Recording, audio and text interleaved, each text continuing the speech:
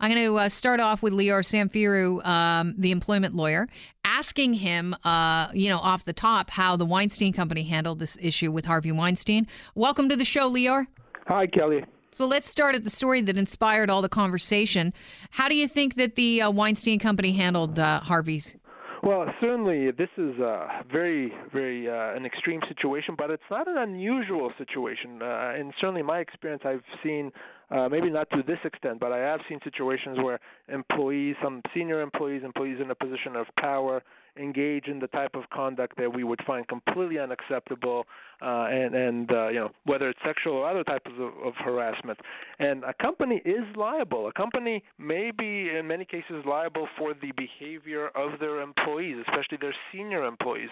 So a company can't ignore these issues when it's brought to their attention, and they have to take swift and decisive measures to investigate and to fix the problem. Now, in terms of Mr. Weinstein, once the company became aware of what's happened there, it had no choice but to terminate his employment. Frankly, even if it wasn't certain that Mr. Weinstein did what he's accused of doing, it had no choice but to terminate, because how can it continue employing someone that's now mired in such a controversy? Well, if that's the situation, shouldn't they have gotten rid of him long ago? Because we've heard about several settlements. Well, yes, exactly, and that's really where I think they went wrong big time. Now that it became public, now that they're in the public eye, they're acting swiftly. The reality is they would have known, and they certainly should have known well in advance what happened. And he probably was the goose that was laying the golden eggs, and they wanted to keep him there and keep him happy and making money. And that's why they didn't do anything. And I have seen those situations. Hopefully that is a bit of a wake-up call for employers out there that you cannot ignore these things. They don't go away, and there may well still be lawsuits, and believe me, Weinstein's employer is going to find itself right in the middle of those. So your golden goose might actually cook your goose at the end of the day. Big time, especially in a situation like that. I mean, that something like this can literally bring down a company completely.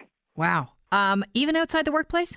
Yeah, even outside of the workplace. And gone are the days where an employer can say, well, this didn't happen on our premises, therefore it doesn't matter. And you don't need to look very far. You can even look at other situations like the Jian Ghomeshi matter. Regardless of what he did or did not do, once it was clear to his employer what the accusations were, they figured, well, we can't employ him.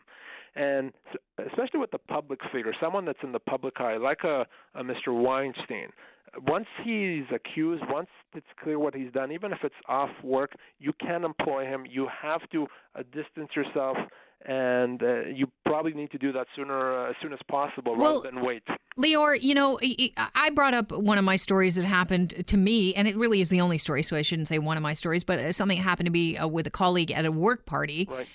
Where, I was groped and I was shocked. I didn't know what to do at the time. I didn't want to make a scene. I was caught off guard. You're thinking to yourself, did that happen? Didn't it happen? I don't know what to do. This is weird. Maybe it was an oddly placed hand, and I'm hearing from other people that called in when I opened the phone lines, that is a similar story to many people's stories. If you're at a Christmas party, what do you do? I think that the first thing I always tell individuals is you want to try to resolve this issue internally. And what I mean by that is you want to speak to an HR person, you want to speak to the boss, the owner, and express the concerns and have them look into it and give them the opportunity to investigate and determine what happened. Now, if you're not sure as to what happened, if there's doubt, then it may be one of those situations where you're not going to do anything. But if it's clear what happened, you really should be acting and giving your employer the opportunity to fix it. Now, Kelly, that's not always possible, because in some situations it's the owner of the company himself or herself that's the harasser, and you're not going to complain to the owner about them.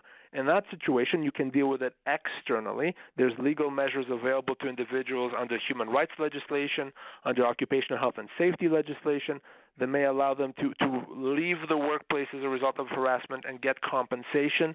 But I always say try to resolve it internally, give the employer the opportunity to investigate and fix it. And if that doesn't work, or if that's not possible, you go externally.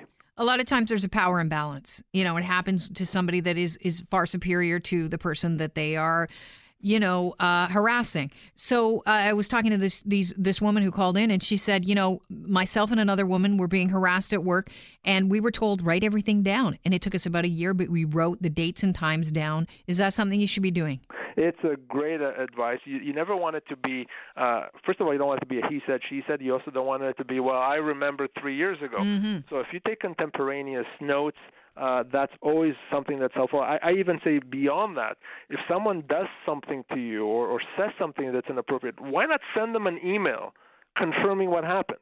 I confirmed today, or that here's what you did, and I was very uncomfortable with that. You can create that record that way as well. But as long as there's something in writing, that's going to help significantly if and when you go to speak with HR, if and when you need to potentially seek legal recourse. Anything in writing always helps and trumps something that's not in writing. No pun intended. No pun intended, exactly. Listen, Lior, as always, we appreciate your time, and thank you so much for joining us on the show. Thank you, Kelly. My pleasure. All right. Cheers. Lior Samfiru is host of the Employment Hour here on AM 640, and he's also an employment lawyer if you're looking for a good one.